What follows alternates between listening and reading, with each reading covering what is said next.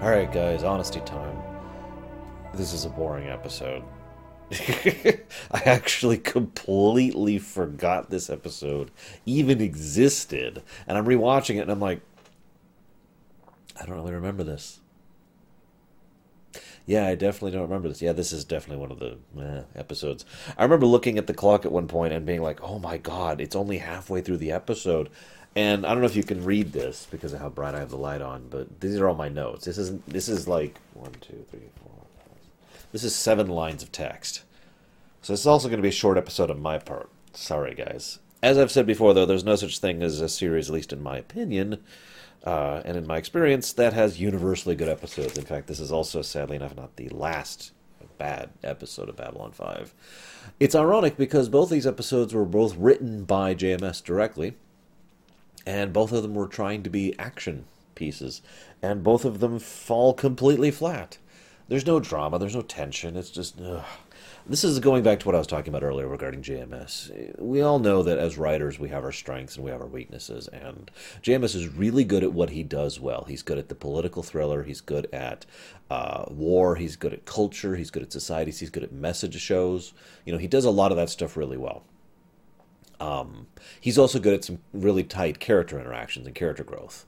He is not good at tension, mystery, suspense, action, or drama, which is basically what this episode is, with the exception of one scene. I actually made a note early on here that this episode is pointless, and the exact opposite of last week's episode. Now, this isn't 100% true, but if you think about it, last week's episode had no thread of the week, no big problems, just big emphasis on character and focus and culture and development and all that stuff.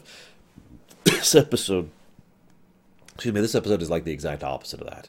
This episode is no character development, no character focus, no emphasis on culture, just God, oh my God, and it's taking him over, and no, I'm killing, and it's protect. I will say this. This was the very first episode of Babylon 5 after The Gathering that was filmed.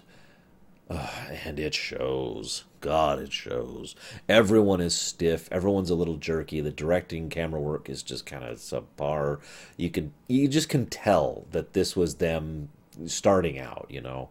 And that is an unfortunate reality of most TV. When you have the first few episodes, you get used to stuff, and it's like, okay, let's get used to each other, let's get used to our roles, etc., etc. Even Sinclair feels, for lack of a better way to put it, more flat than usual. I've stood in defense of Michael's portrayal of Sinclair, and I will stand in defense of that in the future. But in this episode, this is probably the one exception to that, where you can tell he just had no idea what he was doing and how to portray his character at all, because it was his first time doing so. So that basically discounts. I made a note here, the drama was very forced. I'm already about halfway through my notes. This is ridiculous. Wait, no, I am all the way through my notes, except for one note. So I'm going to do my best to drag this out into a real topic here. Actually, I got 2 notes. That's right. I didn't write down the other one. Okay, so let's talk about the character thing. There's one bit at the end there where Garibaldi goes to Sinclair and he's like, "Look, I'm your friend, not your superior, not your junior officer. I fought in the war too. I've seen plenty of other people who survived the war against the Minbari. You he, as just like in last episode, he can't bring himself to just come right out and say it. So he basically just says in as blunt of a way as possible without actually saying it, Sinclair, I'm worried you're suicidal. And I like that, because it makes a lot of sense, given everything we know about Sinclair, and given the massive amount of survivor's guilt he has, given the massive problems and trauma he's gone through. It puts a light on all of the frontline perspective he keeps doing. Every episode so far, literally every episode, he's either been in a fighter or on the front lines, in person, trying to actually be in the thick of it to deal with things. Now, I shouldn't say suicidal, because that is a different thing, and I should know, having a lot of real-life experience with that concept. The correct term here would be more along the lines of a death seeker, aka someone who is not actively... I want to die, but is in a position where they actively seek situations where they might die well. which is a completely different concept there. And in his case, Sinclair's idea of being, dying a hero, trying to go out, making a difference, that kind of a thing. You could argue James T. Kirk, has that same Death Seeker thing, except for the fact that he's not seeking to die.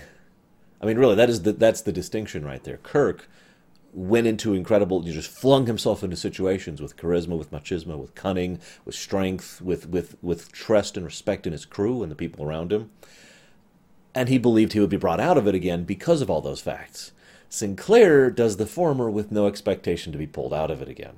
And if you pay attention, this has been true like I said, basically every episode thus far, and will be true in the future as well. So again, that is a nice character bit for Sinclair, and that makes sense because this is JMS, and that is something he does well. Sinclair's line, "I don't have an answer for you, and I feel like I should," really rings true there. The other thing I want to talk about is how incredibly stupid these people are. The Akarans? I don't even remember what they called themselves. The dumbasses, we'll just call them. The one thing I like that the episode does hit the nail on the head of is how genetic purity is a lie. Like, the only way to achieve actual genetic purity would be artificial means, to determine, this is the pure stock, and then to literally clone that stock infinitely. That's it. That's all. Even that wouldn't necessarily work because of, depending on the method of cloning involved. So, yeah. And it makes sense, as he points out, and he says it a little bit too bluntly, but as he's pointing out, too tall, too short, blah, blah, blah. What we are seeing is an alien race that had advanced technology that suddenly had the Nazis take over.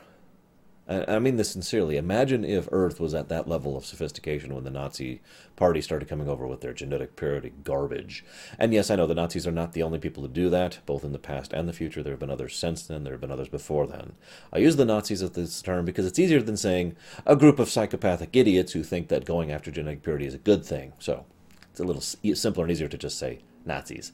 Anyway, so the Nazis had actually had access to this incredible technology and actually had the ability to create super perfect weapons that would wipe out everything that wasn't pure.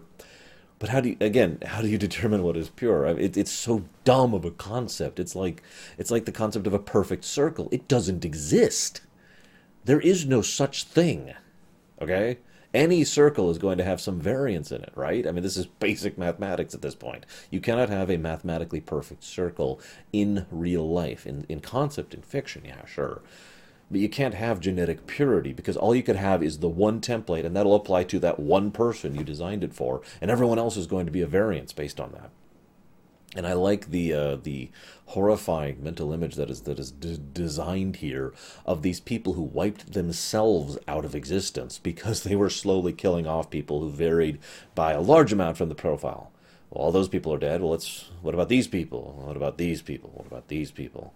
Here's some people who vary off of it by 1 micron. Oh, well, kill them because they're not genetically pure.